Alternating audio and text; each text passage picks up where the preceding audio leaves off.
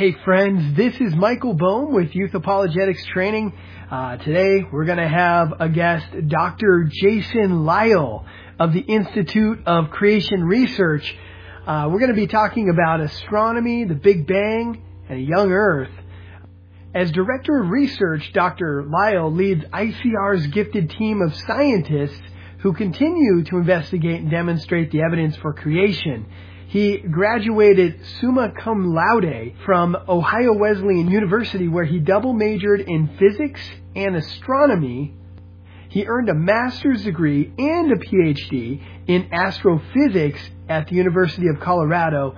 Dr. Lisle specialized in solar astrophysics and has made a number of scientific discoveries regarding the solar photosphere and has contributed to the field of general relativity. After completion of his research at the University of Colorado, Dr. Lisle began working in full-time apologetics ministry, focusing on the defense of Genesis.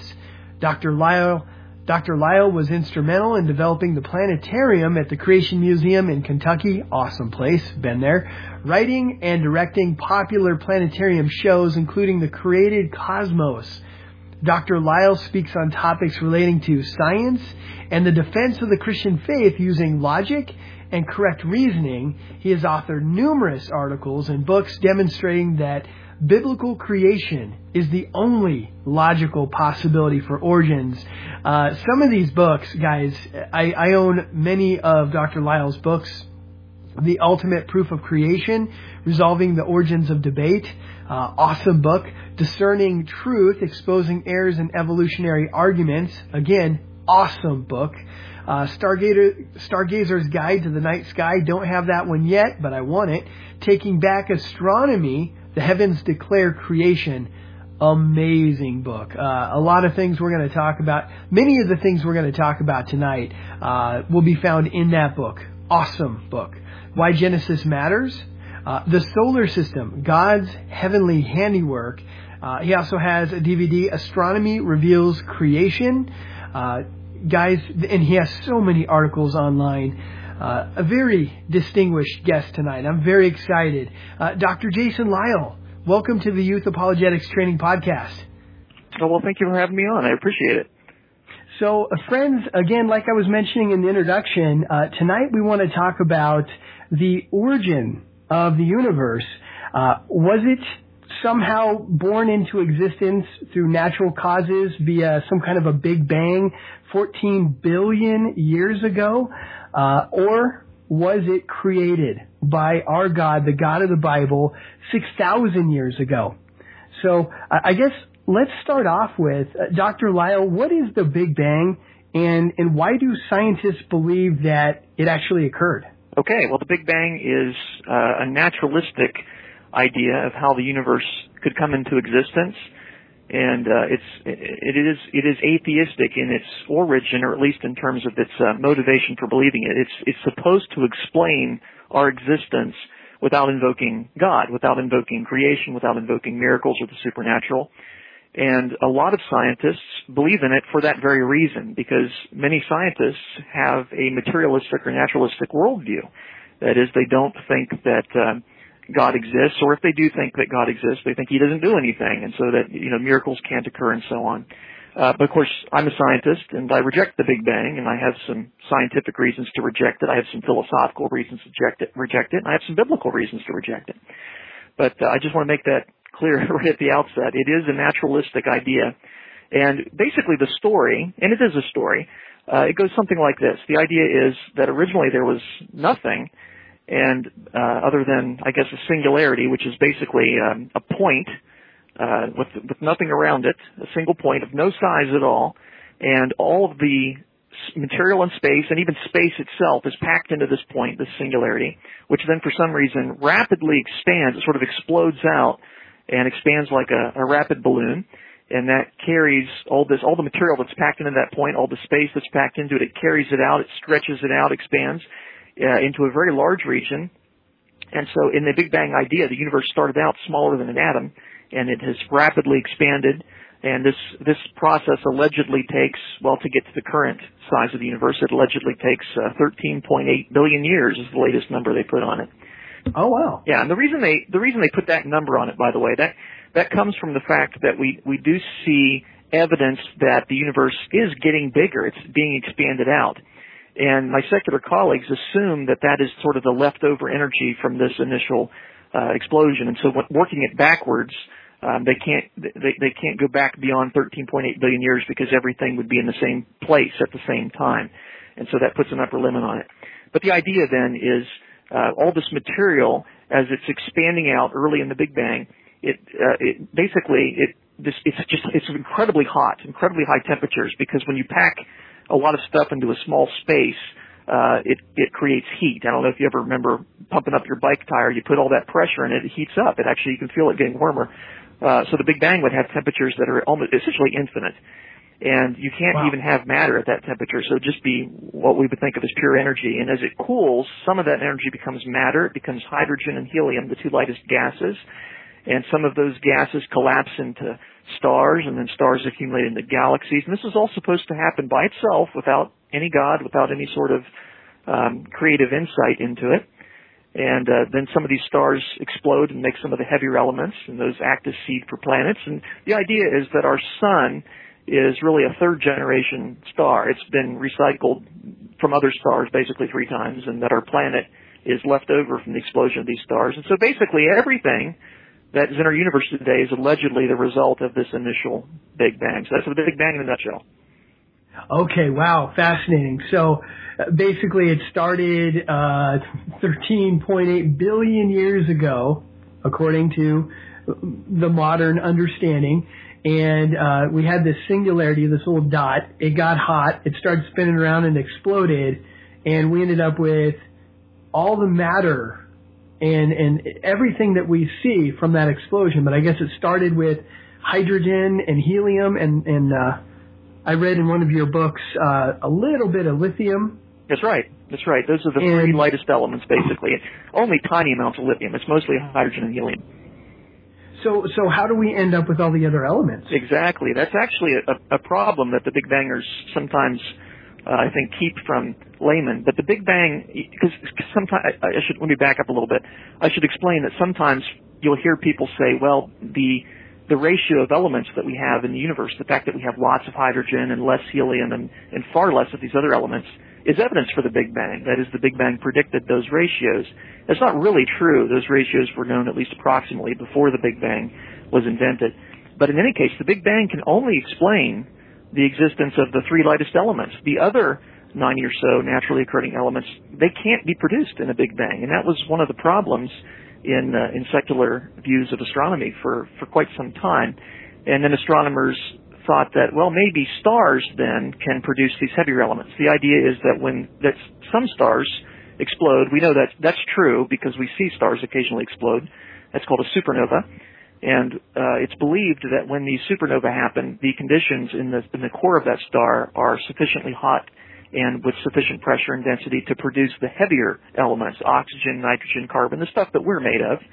And so the idea is stars take over for the Big Bang, and they make the remaining 90 or so naturally occurring elements. But the Big Bang can only explain the existence of the first 3, and it really can't explain those, not rationally. But my point is, even the secularists will admit it can't account for the remaining 90 or so naturally occurring elements. And okay, and you're touching on the population 3 stars, right? Like, shouldn't we?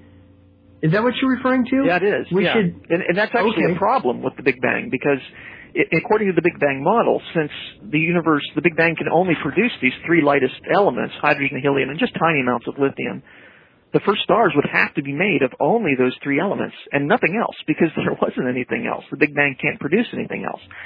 And according to all that we understand about physics, the coolest stars, the red dwarf type stars, ought to be able to last much longer than 13.8 billion years. They have sufficient fuel and they burn it at such a slow rate that they should be able to last much longer than that, which means we ought to see stars in the universe today that have, at least some stars, that have no of these heavier elements, none of the heavier elements, no oxygen, no nitrogen, and so on. And these are called population 3 stars. That's the name for stars that would be expected if the Big Bang were true. And the interesting thing is we find not one population 3 star anywhere in the universe. I think that's a devastating problem with the Big Bang, because you'd expect these stars to exist if it were true, and we find not one. All stars that we know of have at least some heavier elements in them, some oxygen, nitrogen, carbon, and so on. Now, stars don't have a lot of those things, but my point is, if the Big Bang's true, you'd expect to have population 3 stars, which would have none of those elements, and we just don't find those stars anywhere in the universe. Right, right. Now, how do stars form, according to the modern theories of science? Yeah, well, that's another problem, I should say, for the secular models. And again, it's not I'm a scientist, and I believe in the methods of science. But once you talk about what allegedly happened a long time ago and how things came to be, you're not really doing science at that point. So it's not really what science says about star formation or the universe formation, but the question on many people's minds are what do secular scientists often believe about that? And, right. And the answer is they believe that the gas that was produced in the Big Bang, the hydrogen and helium, collapsed in on itself in certain places to form stars. And so the idea is that the gravity from all those atoms pulled them together to make a star. And that really is very problematic. And the reason it's problematic is because gas tends to expand. When you walk into a room, you don't hold your breath just in case all the air should go to one corner of the room. You expect that the air will spread out and fill its container. That's something that elementary school students learn, is that gas fills its container. And in space, there is no container, so gas just expands infinitely. It wants to keep expanding and expanding. Now, theoretically, once you make a star, God can make a star and pull that gas so close together that its gravity eventually takes over, and that's why the sun doesn't expand into space. It's made of gas, but its gravity holds it together. But that only works if the star is already small. When gas is distributed in space, the pressure of that gas is much, much greater than the force of gravity within that gas. And so it's actually problematic as to how you could get stars to form in the first place. And this is something, by the way, that is acknowledged by secular astronomers. They know that there are problems with their models of star formation. And some of their latest ideas are that the only way you could possibly overcome that gas pressure is to have previous stars explode, and that creates shock waves. And they think that maybe that could get up enough pressure that you could overcome the gas pressure and cause a star to form, cause a star to actually start forming. And I hope you see that there's a chicken and an egg problem there, because, if you need previous stars to make new stars, well, how did you get the first stars? That's what I'd like to know. And, of course, biblically, I would say, as I'm a Christian and I'm a scientist, of course, but I believe that God created the first stars, and everything that I've seen in the universe is consistent with the idea that stars really don't form. And I know that may shock some people, because you'll read in newspapers, this is a star-forming region, whatever. But no one has ever seen a star form. No astronomer has ever seen a star form. There are physical reasons to think that maybe it can't even happen. I won't be totally dogmatic on that, but I think it would be very rare, because gas tends to expand, and it does not want to collapse in on itself. There are two additional problems, though, with star formation. Even if you could get the gas to overcome its gas pressure and start to collapse in on itself, there are two additional things that would tend to prevent star formation. One of them is the magnetic field. Gas tends to have a weak magnetic field going through it. Just all gas everywhere, really, because a lot of it's in a plasma state anyway. And so it's magnetic. And when you collapse it, that magnetic field, that magnetic energy increases. It's kind of like if you've ever taken two magnets and you try to push them together, north end to north end. Well, they repel. They don't want to push in anymore. And so a star would be like that too. Its magnetic pressure would want to cause it to re-expand and not to collapse in on itself. And then also there's the problem of angular momentum. A gas cloud, it's not going to be totally stationary. It's going to have just a little bit of rotation to it. And when you take something that's huge like a gas cloud and crush it together to something the size of a star, that spinningness is going to increase, kind of like a skater when she's spinning and she pulls her arm in and she speeds up. I always thought that was kind of amazing. That would make me sick to do that. But in any case, if the star's going to do that angular momentum is going to want to then push the material back out again. And so those three things, gas pressure, magnetic fields, and angular momentum, all work against the idea that stars would just form naturally. Now, once you make a star, it's going to stay that way. That's fine. Its gravity will take over, and so you don't have to worry about the sun dispersing into space. But I think that stars probably don't form at all, or at least it ought to be very, very rare. Okay. Now, skipping back to the secular worldview, what evidence do secular scientists grab a hold of to say that the Big Bang actually happened? Okay, well, there are just a few lines of evidence that they would try to use to argue for that. Now, I don't think any of these are good, of course, but if you'd read a standard textbook, here's what they would argue.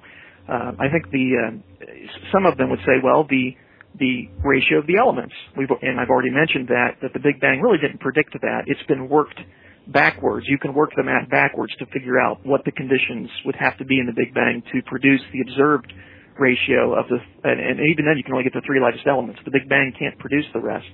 So I think that's a weak argument right there. They'll say, well, we observed expansion of the universe.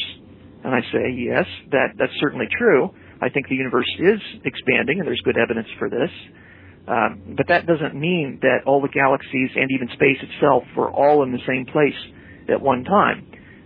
It's kind of like, when I give this presentation to audiences, I'll say, some of you are expanding a little bit. You're getting bigger, but that doesn't mean you exploded into existence billions of years ago.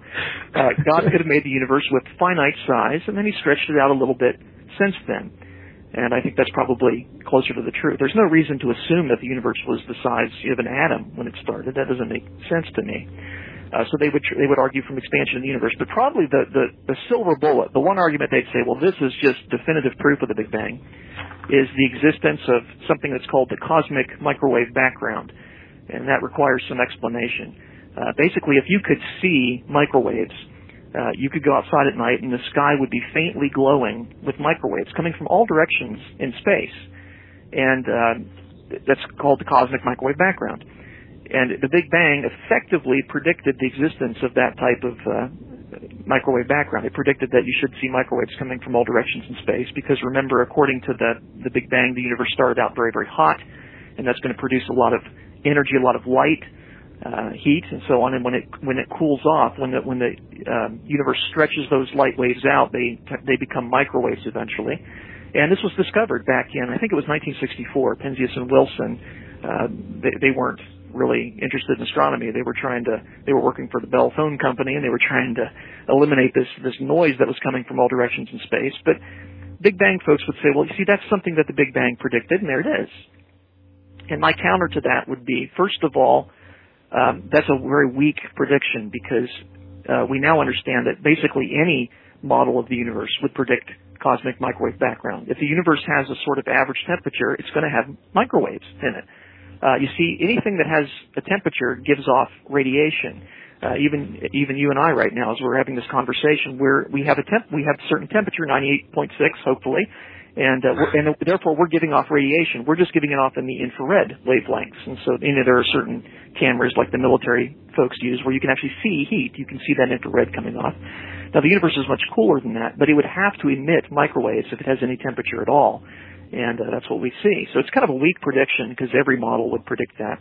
It's just that at the time, the competing model to the Big Bang, which is called the steady state model, they hadn't realized that their model would predict that too. And so the Big Bang saw the discovery of the CMB as a triumph of one model over the competing model. And then the other thing I would point out is the cosmic microwave background does not have the characteristics that Big Bang supporters expected it to have. They predicted that it should have very large variations. Let's call them hot spots and cold spots, and sufficient to act as seeds for galaxies to form, for the gas to collapse and form stars and galaxies and so on. And in fact, the variations we find are very, very small, much, much too small to account for the existence of galaxies and so on. They're at least 10 times smaller than the Big Bang folks predicted. So, one, it's a weak prediction, and two, it's not the right kind of cosmic microwave background. I think those two together really cancel that out as a successful prediction. If they want to call it a successful prediction, I would say, well, okay, but it's a pretty weak one. And a good model ought to make many successful predictions. And that's really the only successful prediction the Big Bang has ever made. Yeah, and is it not just riddled with problems? It really is, yeah. For example, like in your book. Actually, this would be in the New Answers book, too. You have a really good chapter on the Big Bang, and you mentioned the flatness problem. Yes. That's just one example of something. And I picked that one because that's something that you'll find in standard textbooks. If they're honest, you'll find that. In other words, this is something that secularists are aware of. They're aware that this is a problem. They think maybe they have solutions to it. That's fine.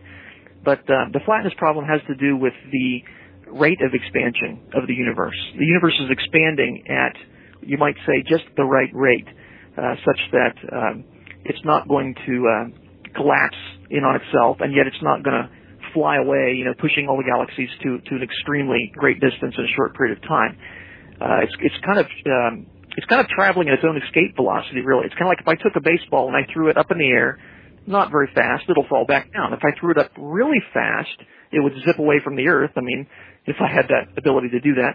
And if I threw it at just the right rate, the baseball would travel at escape velocity, which means it would never come back to the Earth, but it would continually slow down, but never quite stop and never quite come back. And the universe is traveling at almost exactly its own escape velocity, which means the galaxies will continue to move away from each other at the slowest possible rate that they could without actually collapsing back in on themselves. And it's remarkable that it's exactly that number. And in the secular view, there's no reason why it should be. The laws of physics allow any possible range of velocities from zero, or the universe could even be collapsing in on itself, or it could be expanding at an astronomical rate. And why is it balanced at just that right expansion rate? And so that would be an example of the flatness problem. We call that a flat universe or flat space-time. That's just one problem for the Big Bang that they have to explain among many.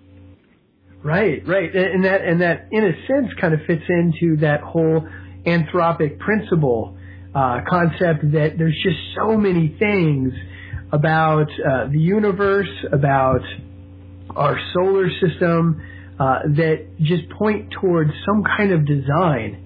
And no, I don't want to go down the road of intelligent design too much because, well, I believe in the God of the Bible, but certainly, I mean, we see design everywhere we look. It's amazing. Yeah, that's certainly true. Yeah, and a lot of secularists even realize that. And I think, people talk about the atheistic scientists. I think most scientists probably are not atheists, but at the same time, they don't want to accept the God of the Bible.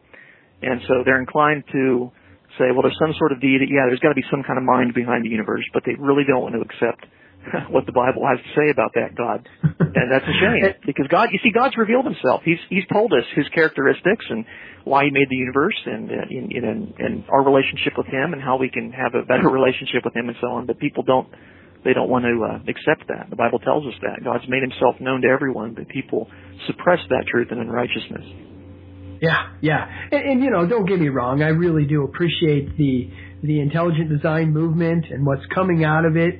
I think it's a great halfway point, Yeah. So, I mean, absolutely. So, okay, during the Big Bang, everything exploded into existence. Apparently, there should be equal amounts of matter and antimatter. That's right. Want to elaborate about that? That's probably my favorite problem with the Big Bang, because it's so easy to understand. It's called the baryon number problem.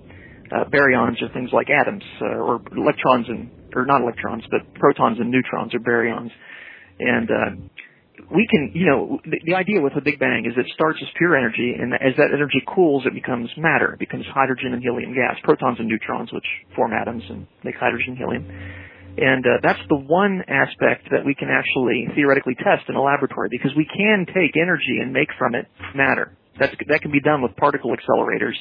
You take, slam particles together at extremely high speeds, and from that energy you can produce new particles. But our experience has been that every time we take energy and turn it into matter, every single time we get an equal amount of antimatter. And antimatter is the same as ordinary matter, except the charges of the particles are reversed. So instead of having a positively charged proton in your atom and a negatively charged electron circling it, an anti-atom would have what they call antiprotons. They're negatively charged protons, followed by positrons, positively charged electrons orbiting around the outside. So it's the opposite of ordinary matter. And we can make antimatter in a laboratory. Every time you take energy and turn it into matter, you get an equal amount of antimatter. And every time you make antimatter, you get an equal amount of matter. You can't make one without the other. They have to go together.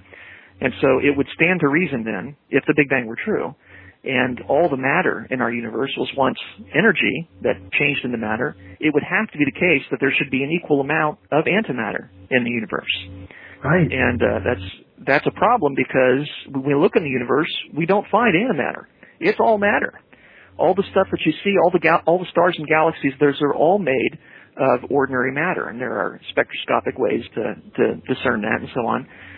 But that's agreed upon. We all agree the universe is matter only. There's only trace amounts of antimatter anywhere, and those are always made locally by basically natural forms of particle accelerators, and they're immediately destroyed. So the universe is matter only. If the Big Bang were true, it ought to be equal amounts of matter and antimatter. Where's the antimatter? And so that's a good question you could ask somebody who's a Big Bang supporter. You could say, where's the antimatter? Because the Big Bang should have produced it, and we just don't see it.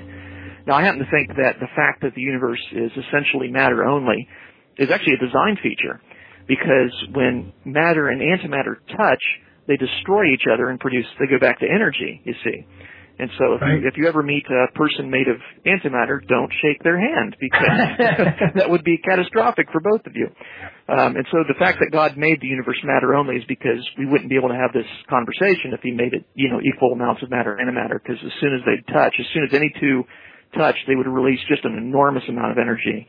And it is an enormous amount of energy too. That's why in all the sci-fi stuff, everything's powered by antimatter. It's an incredibly efficient source of power. That's why the Enterprise uses antimatter in its warp engines and so on. It's very destructive actually when it's unchanneled. So. I was going to say that would make for a great supervillain in like an X-Men or one of the Marvel movies. Yeah, if you can control it, yeah. Yep. Oh boy. So in your book, Taking Back Astronomy, you also talk about monopoles. What are those, and how is that an argument against the Big Bang? Yeah, monopoles are theoretical particles that basically, the long story short, the Big Bang predicts that they should exist, and they don't exist. And so that's long story short. Basically, the idea of a monopole is it's like a magnet, and you just like the magnets you'd play with. I used to play with them when I was a kid, and you'd push them around and stuff. But magnets that you play with have a north pole and a south pole. And, north and south, they attract to each other, but north and north, they repel and so on. And most people are familiar with that. A monopole is a theoretical particle that has only one magnetic pole. It would just be a north or just be a south. And they don't exist anywhere. Every magnet we find in the universe has both a north pole and a south pole. Theoretically, you could have the laws of physics allow for monopoles to exist, and the laws of physics, as we understand them, indicate that these particles should be produced at extremely high temperature, much higher than even in the core of a star. But as you recall, the Big Bang is supposed to start with essentially infinite temperature. And so that ought to be hot enough to produce monopoles, because infinity is pretty hot.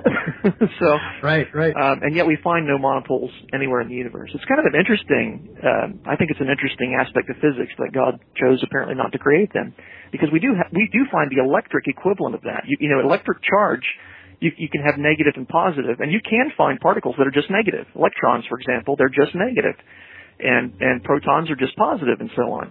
But with a magnet, every magnet in the universe comes with a north pole and a south pole, and there's not a single monopole that's ever been detected anywhere in the universe, and yet they ought to be abundant if the Big Bang were true. So that's called the monopole problem, if you believe in the Big Bang, and it's a feature if you believe in creation. Huh. Now, this is a little bit off topic, but talking about magnetic fields, and doesn't Russell Humphreys have some kind of a planetary magnetic field theory that he talks about? Well, he made some predictions. I remember hearing him speak once, and I remember him making some predictions about Uranus and Neptune and their magnetic fields, and turns out he was right, which is, it's good science. Yeah, that's right. He's got a model for, I think it's a very good model for that basically gives an indication of what the initial field strength of the planets would have been when God first created them, and he has good reasons for that I won't go into. But basically, given that God starts these planets with these certain magnetic fields, and magnetic fields naturally decay with time. They're caused by electrical current, as far as we know. Earth's got current going in its core and perhaps in its mantle, but mainly in the core. And that electrical current causes it to have a magnetic field. That's what produces magnetic fields. And as that electrical current encounters resistance, Earth's magnetic field decays. And so our magnetic field is actually getting a little bit weaker every year. And we've been able to measure this for almost 2 centuries now. We've been able to measure the decay of Earth's magnetic field, and it is decaying. There's no doubt that the total energy is dropping. Some people have tried to argue against that. Well, they say, well, it's just changing direction or something. No, the total energy is dropping. That's been measured. We'd expect that on the basis of physics. And the other planets in the solar system also have magnetic fields. Basically, Dr. Humphrey's model is able to say, given that God created the planets about 6,000 years ago, and given that that magnetic field's been decaying for 6,000 years, he can compute, based on the composition of the planets, what their current magnetic field should be. And he's right. He's able to get the right number for all of the planets, actually, including their moons, interestingly. And he'd say, well, that's fine, but the really interesting thing is, in several cases, he was able to predict it before the magnetic fields were measured. And so his model correctly explains the magnetic field of the Earth, of Mars, of Jupiter, of Venus, of Mercury. But those were known already at the time. And so you could accuse him of, backworking that into the model. But the neat thing is his model also predicted the magnetic fields of Uranus and Neptune before those magnetic fields were measured by the Voyager spacecraft. And Dr. Humphreys was right on in his prediction.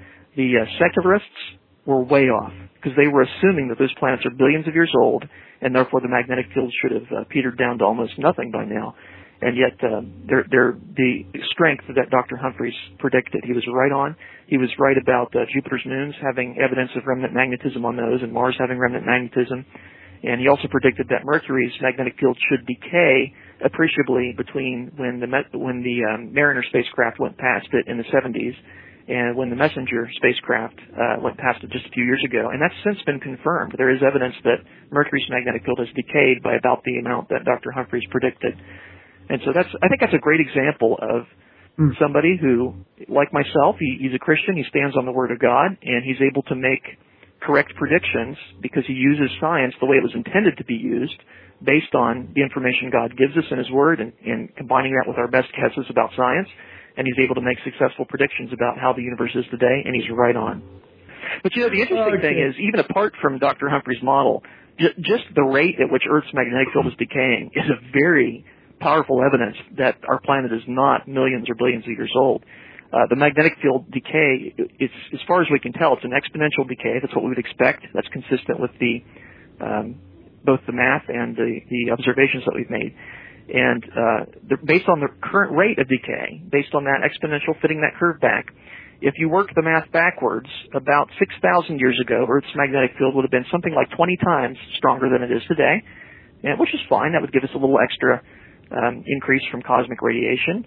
And so Adam and Eve would have enjoyed a superior climate to what we have today in terms of protection from cosmic rays and so on.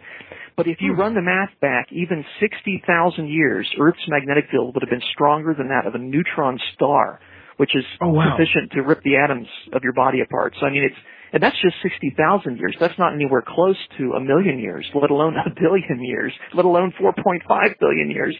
So it's a really tight constraint on the age of the Earth that is consistent with the biblical time scale, but not even remotely consistent with the secular time scale. How do they deal with that?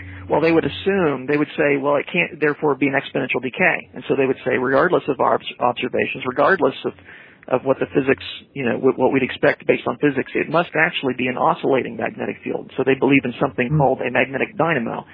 And the idea of a dynamo is it's something like the alternator in your car. The alternator in your car takes mechanical energy and turns it into electrical energy. It charges your battery.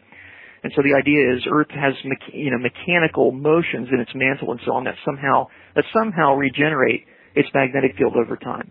I would argue there's absolutely no evidence for a magnetic dynamo going on in the Earth today. after all, the alternator in your car is a fairly sophisticated machine. It has to have parts working together in just the right way to effectively take mechanical energy and turn it into electrical energy. Now, we do think that during the flood year, continents were moving very rapidly, and so you could have something like that during the flood year, but there's no mechanism to produce it today. And all our observations today are consistent with a simple exponential decay, the kind that we would expect if there was just current in Earth's core that was generating the magnetic field. Interesting. And so when uniformitarianism works for them, they're going to hold on to it, but when it doesn't, they just kind of scrap it. That is so right. I've experienced many situations where that is the case. Uniformitarianism, of course, being the idea that rates and conditions are basically like they are today, or the present is the key to the past. And I find that, secularists will reject the Bible in favor of the assumption of uniformitarianism, because, you can't have a worldwide flood because there's no worldwide flood today. Everything's, being built by slow, gradual conditions. And yet, there are many examples of where you push those slow, gradual conditions and you still get a young Earth. And I find in those instances they're willing to throw out and say, well, I guess uniformitarianism doesn't work there, but we still think it works generally. That's very inconsistent, very, very inconsistent. Some other examples of that, the recession of the moon. The moon's actually moving away from the Earth at a rate of about 1.5 inches a year, and if you work that rate backwards, by the way, that's what the moon causes tides. It pulls on Earth's oceans, and then because Earth rotates faster than the moon orbits, the oceans get ahead of the moon. They pull forward on it, and that gives the moon energy and causes it to move out. So it's the tidal interaction that causes the moon to move away. If you run the movie backwards, that means the moon would have been closer to the Earth in the past. You run it back 6,000 years, the moon would have been 730 feet closer to the Earth. Not a big change. But if you run it back billions of years, and by the way, you have to do the math right on this. You have to use calculus to do it correctly, because as the moon gets closer to the Earth, the tidal bulges would get bigger, right? You're going to have larger tides. And that pulls on it faster, and they get even bigger, and it pulls on it faster, and so on. You do the math right, and you find that the Earth and the moon would have been touching at about 1.4 billion years ago, which may sound like a lot, but keep in mind, in the secular view, the Earth and the moon are supposed to be 4.5 billion years old. And so that's a problem, because I'm taking the current rate, and based on, good math that we understand, you run that rate back, and you find the Earth and the moon cannot be as old as the secularists believe. And, of course, you know what their answer to that is. They'd say, well, apparently the rate's not been constant. Apparently it's unusually fast today, in which case they're violating their own assumption of uniformitarianism. So, it goes back to what you said. They're willing to throw that out when it doesn't work, and yet they hold to it tenaciously when it gives them answers that they like. Yeah, right. I guess another example that might be like the spiral galaxies and how they should be all wound up by now. Yeah, in fact, I just last year, I guess it was about a year ago, I did a little computer simulation. I was curious to see how strong that effect is. The reason that works, by the way, spiral galaxies rotate differentially, which means the inner portions of the galaxy rotate at a faster angular rate than the outer portions. And so, it's like runners on the inside track. They have an advantage than runners on the outside of the track because they can complete the circuit in less time. And so spiral galaxies are constantly in the process of twisting themselves up. And they rotate rather slowly. So it would take something, on the order of, millions of years to complete a rotation. But the problem is, in the secular view, these spiral galaxies are supposed to be 10 billion years old. That's supposed to be a typical age for a spiral galaxy. And so I ran a computer simulation based on the current measured velocities of the stars to see how long does it take spiral galaxies to wrap up. And the answer is, in well less than 1 billion years, they are wrapped beyond recognition. So they're supposed to be 10 billion years old. But if they really were that old, they would not look anything like a spiral galaxy. They would look like a uniform disk almost like a old-fashioned phonograph record, just like with a groove that just is really, really tightly wound. And of course, we find not a single spiral galaxy anywhere in the universe that looks like a 10 billion-year-old spiral galaxy should look. And so I think that's very compelling evidence that the galaxies are much, much younger than that, and certainly be consistent with the biblical time scale of thousands of years. And now that argument doesn't put a real tight constraint on it, because it could be up to, even up to millions of years, they'd still look spiral, but it certainly eliminates the secular idea that they're billions of years old.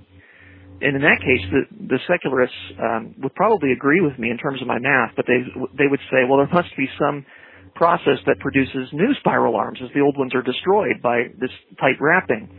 And so if you've heard of spiral density wave theory, that's one explanation for how new spiral arms are allegedly formed. Of course, it's got problems of its own. You can always tack on a rescuing device, right? I mean, when the evidence doesn't fit your view, you can always come up with some kind of conjecture to explain it away. The nice thing about creation is you don't really have to do that. The evidence, I think, fits very naturally with what we'd expect based on what the Bible teaches. And the more that I examine the universe, the more I find that the Bible got it exactly right. Amen to that. Another interesting, I guess, perhaps violation of the uniformitarianism idea is blue stars. Yeah. They burn really hot, really fast, but we still have them. That's right. Yeah, blue stars are the most luminous type of stars, or the brightest stars that exist are blue stars. And they tend to be the most massive, too, the heaviest stars. And so in a star is its own fuel, right? It's made of hydrogen, and bits of helium, and it's able to fuse that hydrogen into helium as a power source. And so it's constantly using up itself, its own material, converting it into helium. And blue stars use up that rate. They have a very fast rate of using up their fuel because they're very luminous. The candle that burns twice as bright lasts half as long, and blue stars are the brightest candles of them all. They really burn like crazy. And so the way I like to put it is blue stars are kind of like the SUV of the star world. They have a very large gas tank, but they get very poor gas mileage. And so they just can't go very far in time. And if you do the calculations, the very hottest blue stars can't last more than something like 1 million years. And again, that may sound like a lot, but keep in mind that secularists believe the universe is 13.8 billion years old. So, over 1,000 times longer than that. And so there shouldn't be any blue stars left if they were that old, if they were billions of years old. And yet we find lots of blue stars all throughout the universe. You can go out on a clear night, look at Orion's belt. Those are blue stars. Those are O-type stars in Orion's belt. Those are the hot ones that can't last billions of years. So we find those throughout the universe. In fact, spiral galaxies, the spiral arms, have a very high proportion of blue stars compared to the bulge. And so that's a further indication of the youth of the universe. The spiral galaxies really just are the death knell of this idea of billions of years, because they get several different lines of evidence that indicate that they're much younger than that. And again, my secular colleagues, the math is so conclusive on this, they won't even bother to argue that blue stars can last billions of years. They know better.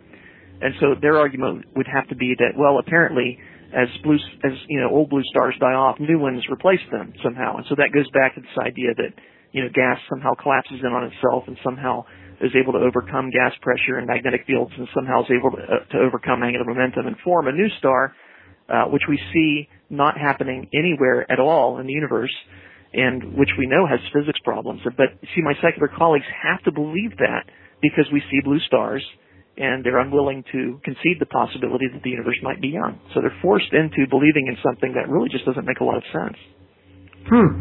Yeah. Now, okay, so the blue stars are burning really hot, and we really shouldn't see any at all. Aren't there many really hot planets that, they should be cooled off by now, and same type of idea with some planets? Yeah, it's a similar concept. Now, planets don't produce their own heat. So, stars, of course, are producing power by converting hydrogen into helium, but stars only have so much fuel. Now, with planets, they start with a certain heat, their heat of formation in the secular view, and they just cool off with time. Planets just cool off with time. Once they form, allegedly in the secular model, they radiate that heat to space and they cool off. It's kind of like a potato when you take it out of the microwave. At first it's nice and warm, and you can feel the heat coming off of it. And as that heat comes off of it, it loses energy, and the potato cools off. And it doesn't take real long for potato because it's pretty small. Now, a planet's much larger, and so a planet theoretically could last, a lot longer and continue to give off heat. But it can't do it for billions of years. And so planets like Jupiter and Saturn and Neptune, for example, they all have lots of internal heat. The three of the four big planets in our solar system have lots of internal heat. more than you could really explain if these planets are billions of years old. Why haven't they cooled off by now?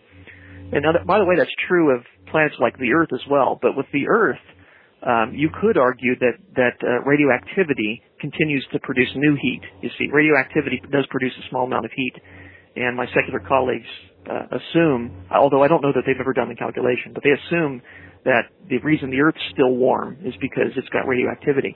But Jupiter and the big planets, they don't have radioactive elements. They're made of the light stuff. They're made of hydrogen and helium with only trace amounts of anything heavier than that. So you can't use that explanation for the big planets, and yet they're still warm, or at least 3 out of 4 of them are warm. And why is Uranus not warm? I think God did that just to confuse the evolutionists. Because Neptune and Uranus are almost identical in every way, and yet Neptune is warm and Uranus is cold. And so I just think that's an example of God's diversity. I'd expect that kind of diversity in the universe, but it makes no sense if those two planets have a common origin, why they should differ so much in temperature, why Neptune should be so warm. Neptune actually gives off 2.6 times as much energy as it receives from the sun. So it's warmer, much warmer than it should be if it were billions of years old. It's dumping that energy into space. So that's another indication that the solar system is much younger than the billions of years that my secular colleagues believe in. Huh. Okay. Another thing I read about, and at this point I can't even remember where I read it, but star clusters, are they not also a problem for an old universe? Maybe. I'd have to look into the details of that. I know it's a problem getting stars to form in the first place, so that's a bit of an issue. And I do remember in grad school when we were talking about how, because the idea is that like these clusters like the Pleiades, for example, the Seven Sisters, which you can see in the winter skies off the constellation Taurus. It's a group of about a few hundred stars there. You can see 7 of them naked eye, and the idea, but they're blue type stars, O and B type stars, mostly B type, which are relatively hot. And they have to be recent in the secular view because they can't last billions of years. But there's a problem though. Once you make an O-type star, it has very powerful stellar winds, which would tend to disperse gas into space even further and would tend to prevent the formation of other O-type stars. And so one of the issues that we covered that when I was in grad school is how do you possibly produce a cluster of all these blue-type stars?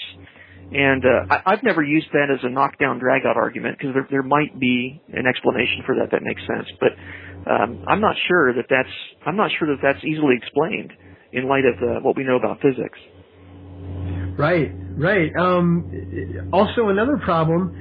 What about supernovas? I've read that if the universe is really as old as they're believing, 14 billion years, that we should have far more supernovas that we can see than we actually do. Yes, that concerns what's left over from the supernova. After it explodes, it leaves what we call a supernova remnant, and that's basically, when the star explodes, that gas is released into space, and you have a very rapidly expanding shell, and it's very hot, of course, because the supernova involves tremendous energies. And we do see some of these supernova remnants. We see some in our galaxy. We see some in other galaxies. But the idea is, we know roughly the rate at which supernovae occur because we can watch them. We can see them happen from time to time. We see them occasionally in our own galaxy, about once per century in our galaxy, and other galaxies have rates that are kind of comparable to that. So we know the rate at which it happens. And if the universe were billions of years old, and you get a supernova remnant every century, well, you ought to have a lot of supernova remnants in this galaxy and in other galaxies. And we see actually very few.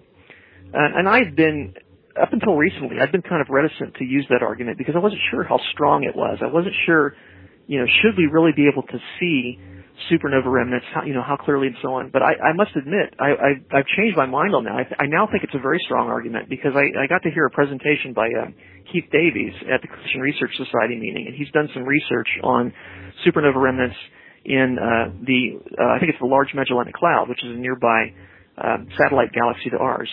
And it's interesting because we know the rate, again, at which these supernova remnants occur, and we have a nice view of this galaxy because there's nothing blocking it. I can't see it from where I live because I'm in the northern hemisphere, but if you live in Australia, you get a spectacular view of that galaxy, very clear. And they've measured the number of supernova remnants in that galaxy. And, it's consistent with about 6,000 years age for that galaxy. You could push it maybe to 7,000, but maybe 8,000, but you can't push it anywhere close to millions or billions of years. And so I think supernova remnants are a very powerful confirmation of the biblical timescale of a few thousand years. Is there any other arguments that you might want to mention that show that the universe is actually younger than 14 billion years? Oh, sure. I mean, there are lots of things like that. In fact, there's evidence for youth everywhere in the universe. But some are, some arguments are stronger than others because in some cases you could imagine a process that would, that could regenerate whatever it is. But comets, for example, I think comets are a pretty good argument for the youth of the solar system. Comets can't last millions or billions of years. Comets are made up of ice and dirt, and they orbit the sun in elliptical paths. They kind of go far away. But when they come close to the sun, that icy material gets vaporized. It gets blasted away by solar heat and radiation. And that's what forms a comet's tail. And so every time you see a comet, it's getting smaller. It's losing mass. And they just can't do that for that long. They don't have that much mass available. A typical comet, the size of the nucleus, would be just a few miles across. And, oh, wow. Yeah, they're not very big. In fact, the largest comet we know of was Hale-Bopp, and it was about, I forgot, I'm going to mess up the number now, but it was, tens of miles across, maybe 40 miles or something like that. But that's as big as they get, and most of them are much smaller than that. So they're just not that big, and they just don't last that long. I used the SOHO spacecraft in my doctoral research, and SOHO is designed to point right at the sun, and it's got a special instrument that can block sunlight, and it sees comets as they go back behind the sun. And I've seen many comets that have gone behind the sun, and they are totally obliterated in one pass. Huh. Yeah, I've seen comets that go behind the sun, and that's it. They are no more. Maybe you heard, I think it was about a year ago, they had Comet Ison that was supposed to come around and be a spectacular comet. It turned out to be kind of a dud. Right. But there is no more Comet Ison. It's gone. It went behind the sun, and it was destroyed by the heat and radiation. It did not survive the trip. So comets, they just don't last that long. We know that. We can see them disintegrating. And yet, if the solar system is billions of years old, why do we still have comets? My secular colleagues would say, well, there must be a comet generator that makes new ones, which they call the Oort cloud. If you've heard of the Oort cloud, it's the idea of trillions of, let's call them potential comets, orbiting way beyond Neptune, where they're not detectable, in kind of a spherical orbit or quasi-spherical, and then or circular, and then every now and then one of them gets kicked into the inner solar system and becomes a brand new comet. And so again, they've got this undetectable comet generator that kind of saves the day and allows them to believe in billions of years, despite evidence to the contrary. But I would say that there's no evidence for an Oort cloud. That's just something they've invented. They just pulled that right out of the hat. And is that really very scientific, just to sort of invent things like that to explain away the evidence? I don't think so. I think the evidence is a lot more consistent with the biblical time scale of thousands of years. Lots of things like that, too, that, dust in the solar system and, solar wind and radiation tends to clear out dust. And so if the solar system were billions of years old, why does it still have so much dust? And, some of these arguments are stronger than others, but I think all of them are at least indicative of the biblical time scale of thousands of years. Right. Okay, so here's the question that everybody asks you over and over and over.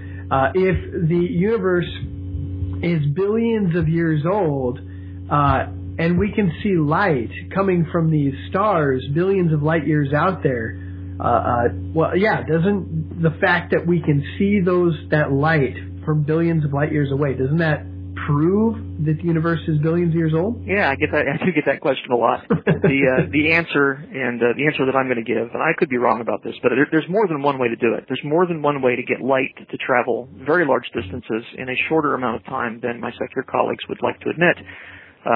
But the answer that I think is the right one, it has to do with Einstein's theory of relativity, and it gets a little bit complicated, but basically the speed of light in one direction is not something that we can measure. Anytime we actually true and blue measure the speed of light, it's always on a round trip. Like I take a light beam, shoot it out to a mirror, bounce it back, and get the time going out and and back. And the entire trip takes, let's say, 2 seconds. People would assume often that it takes 1 second to go out and 1 second to come back. But according to Einstein, that's not something that can ever be proved or measured. He said the one-way speed of light, the speed of light on a one-way trip, is something that we actually define.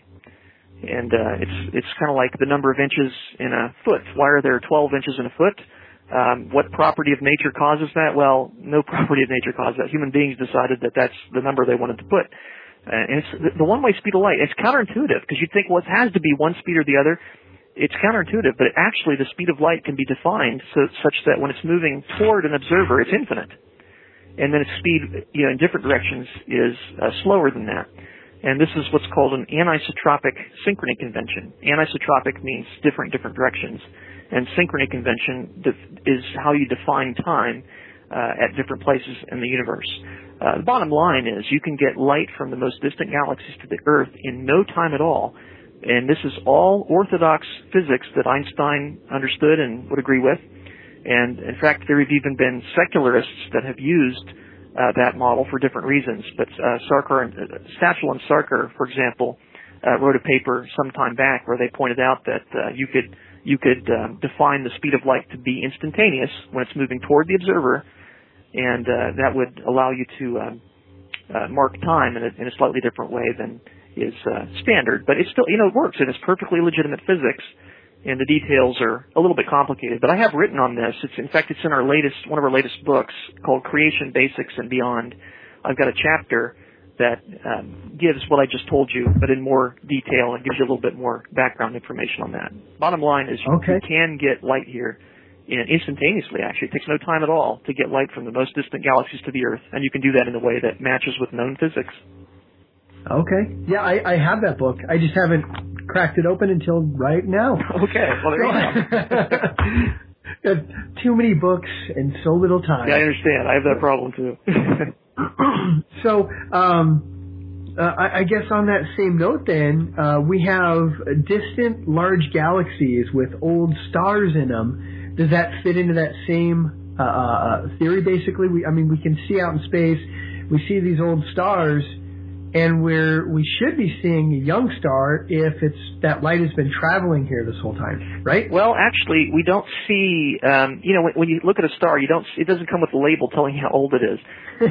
Secularists would like you to believe that. They'll say, look at these stars are very old. Well, they don't know that. They don't know how old the star is. They don't know how long it's been around. But I would say that we find at all distances in space evidence of youth. For example, red or blue star. We talked about previously blue stars. They can't be old.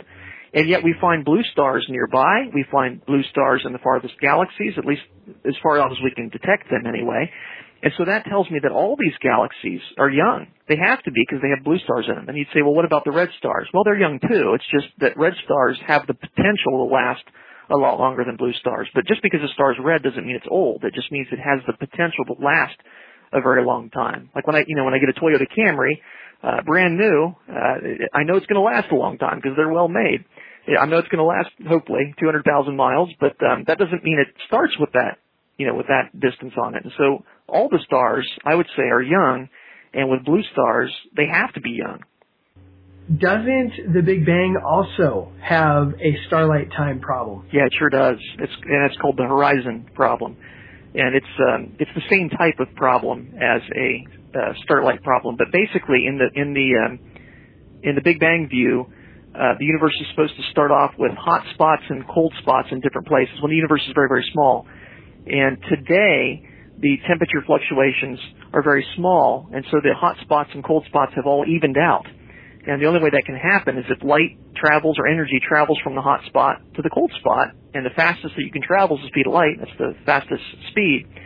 And so, and yet in the secular view, there hasn't been enough time for light to travel from the hot spots to the cold spots, because these could be on the opposite sides of the visible universe today. And so even in the secular view, they have an issue of trying to get light to travel a greater distance than seems possible within their model. And so I think actually when it comes to light travel time, we're in a much better position than they are, because I think the model that I mentioned to you previously, the anisotropic synchrony convention, that will allow creationists to get light from the galaxies to Earth in no time at all. But it won't solve the Big Bang's light travel time problem. So really, when people ask about light travel time problem, I say, well, we don't have that in our model. We've solved that. How's it going for you? Okay. Well, okay. So if the universe really is young, what does that mean? I mean, what do we do with that now? Well, I think it's a confirmation that the Bible's right. It tells us that the Bible's right about the age of the universe, and that's one of the big issues where people say, yes, I understand the Bible's right about Jericho. That's been archaeologically excavated. We know that happened in the city of Ai and so on, and all these other places. I mean, archaeology has always confirmed Scripture, at least eventually, and we know that happened. But really, did God really make in 6 days? And did he really make just a few thousand years ago? Doesn't science prove billions of years? And the answer is no. Science is our friend. Science confirms the history that the Bible teaches. And I would suggest, therefore, that gives us increased confidence that the Bible really is what it claims to be. It really is the Word of God. It can be trusted, not only in matters of science and history, but it can be trusted on matters of salvation. When the Bible tells us that we need to place our faith in Christ, we need to repent of our sins and receive Christ's payment for our sins that he paid for on the cross, we can trust that's the only way to eternal life. Yes. Amen. Well said. Okay. So, friends, many of the things we've talked about today, I've been pulling much of this from Jason Lisle's book, Taking Back Astronomy. Awesome book. It has so many things we've talked about today in more detail and so much more. Colorful pictures, glossy pages, just a great work. Good book. Jason, tell me about Discerning Truth. That's a book about how to spot fallacies in arguments. And a lot of people have said they've really benefited from that book. It's an easy read. There's very short chapters. There's one fallacy that, especially fallacies that come up in debates on origins, because I find that my evolutionary colleagues, I love them, God bless them, but they make mistakes in reasoning left and right. And this book is to help you to spot those errors, like equivocation, where they change the meaning of a word within an argument, like the word evolution, which can mean descent from a common ancestor, or it can mean change in a generic sense. And a lot of times evolutionists will try to prove one type of change using the other, and that's an example of an equivocation fallacy. Or reification, where they give concrete or personal characteristics to an abstraction, like nature designs, and things like, well, no, nature doesn't design, God designs. Nature can't do that because it doesn't have a mind. Those are examples of fallacies that often come up in evolutionary arguments, and that book is a very easy read, and it's got a couple of practice tests in the back with an answer key, so you can check and see how you did. You can practice your fallacy detection skills by reading that book. Very cool. Yeah, I've read that book as well and love it. That's why I wanted to ask Jason about it. Another book that I have of yours, Jason, is The Ultimate Proof. Now The Ultimate Proof of Creation, Resolving the Origins Debate. I have not read that one yet. Tell me about that. Oh, I think you're going to like it. That's my personal favorite book of all the ones that I've written. That one, I just have a special love for that. What it does is it shows you that the Christian worldview, and really only the Christian worldview, can make sense of anything, from science to mathematics to logic to morality. You see, what happens is we tend to get caught up in these details of arguments, the details of the science and star formation and things like that. That's fine. There's a place for that. But one of the things that I like to challenge my secular colleagues is, how would science even be possible in a chance universe? You see, science presupposes that the universe is orderly and logical, and that the human mind can understand the universe, and that our senses are reliable, and so on. But these are things that only make sense in the Christian worldview. As a Christian, I have the right to assume that my senses are basically reliable because they've been designed by God. My mind can be rational because I'm made in God's image. The universe is logical and orderly because God upholds it in a consistent fashion and has promised to do so from His Word. And people would say, boy, is it really that easy? And the answer is, yeah, it is.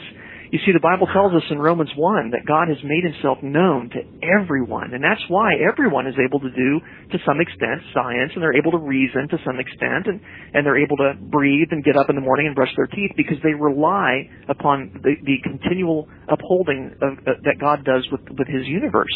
And they believe that because in their heart of hearts they really do know God. But the Bible says they suppress that truth in unrighteousness. And so unbelievers will take their knowledge of God and squish it down and pretend that they don't believe in God. But what I do is I expose their suppressed belief in God by showing that what they believe in, science, rationality, and so on really only makes sense if the biblical God is who he says he is, if the Bible really is true. It's a really powerful argument for biblical creation. I dare say an irrefutable one. I've never had anyone be able to come back from the argument. And that doesn't mean that people will necessarily cry uncle and say, well, you got me there. But the way I like to put it is just because you don't cry uncle doesn't mean I don't have you in a headlock, right? I mean, I've got you. The argument is a killer.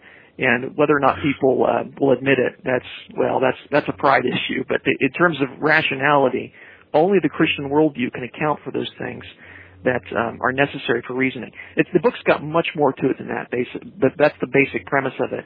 And the person who was really good at using this type of argumentation is our Lord and Savior Jesus Christ. In his earthly ministry, he was very good at pointing out that the argument of his opponents doesn't even make sense. He could take an argument and turn it on its head.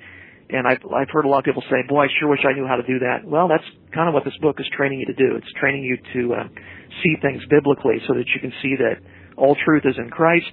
And if anyone dares to challenge God's word, they're in a position that they can't really know. Ultimately, they wouldn't be able to know anything apart from the truth of the Bible. Wow, cool. I'm all over that. I'm going to be reading that pretty quick, and perhaps I might even try to con you to come back on the show and talk more about it. I'd be happy to do that. Excellent. Well, Dr. Lisle, it has been an honor and a blessing to have you on the show. It really has. Well, thanks. I appreciate you having me on. Thank you very much. All right. Well, there you have it, guys. That's Dr. Jason Lisle, again, of the Institute of Creation Research. Guys, I really can't speak highly enough of Dr. Lisle. I really enjoy his books. You can find many of his talks on AnswersInGenesis.com. There's many of them in video form. You got to check them out. And yes, his books are fantastic. Changing subjects a little bit here, I wanted to make an announcement. There is a conference coming up on January 1st, 2nd, and 3rd. It is the Student Worldview Weekend Contend 2015 conference. Guys, this is an apologetics / worldview conference that is put on by Worldview Weekend. That's Brandon House's ministry. I cannot speak highly enough of his ministry. In fact, I get many ideas for various podcast topics from Brandon House and his ministry. He really does a fantastic job talking about worldviews and apologetics. He gets into some more, in his podcast, he gets into more current issues as well. But anyway, I'm not talking about his podcast, although if you want to check out his podcast, you really got to check it out too. It's fantastic. But this Worldview Weekend Student Contend 2015 conference, again, it's January 1st, 2nd, and 3rd of 2015. It is in Collierville, Tennessee. Guys, it is free. It's got a great lineup of speakers. Of course, as one might expect, there's going to be Brandon House there. There is Mike Riddle of Creation Training Initiative. Guys, he's got a podcast, Creation Training Initiative. I think Mike Riddle used to be part of Answers in Genesis. He's been floating around doing various creation, evolution, young earth creationism type talks. In fact, I've had the opportunity to meet him in person when he came and spoke at our church. Probably about 5 years ago. Probably does not remember me at all. That's fine. Amazing guy. Great information. He's going to be speaking about creation and evolution, I'm sure. Jesse Johnson, Jason Pratt, Jared Carlson. He's the son of Ron Carlson. Great apologetics. Also Mike Abendroth and Justin Peter, who I am going to have on a soon future podcast talking about the Word of Faith movement and some of the doctrines and some of the teachers that circulate in that movement. But anyway, this conference really, guys, it's free. It's free. It's a 3-day conference. It's jam-packed. with great information. Just, really a great opportunity if you've got high school to college age, youth groups that you'd like to take up there. Guys, seriously, this is one of those that you cannot miss. If you go to contend2015.com, there's more information there. I just want to mention it. It's just a great opportunity. And again, it's free. Great conference. You guys really got to check it out. I wish I could make it. I really want to make it. I don't think it's going to happen, though. But guys, I'm all the way in Colorado. Many of you are far closer to that. And so I'd say, hey, and even if you are farther than me, this is a great conference to go to. They had one in 2014 and they packed the house, and I've heard nothing but good about it. So, check that out. Again, www.contend2015 or 2015.com. And so anyway, that's pretty much it for today, guys. I will catch you again next week with another podcast. Thanks for listening, and we'll talk to you next week.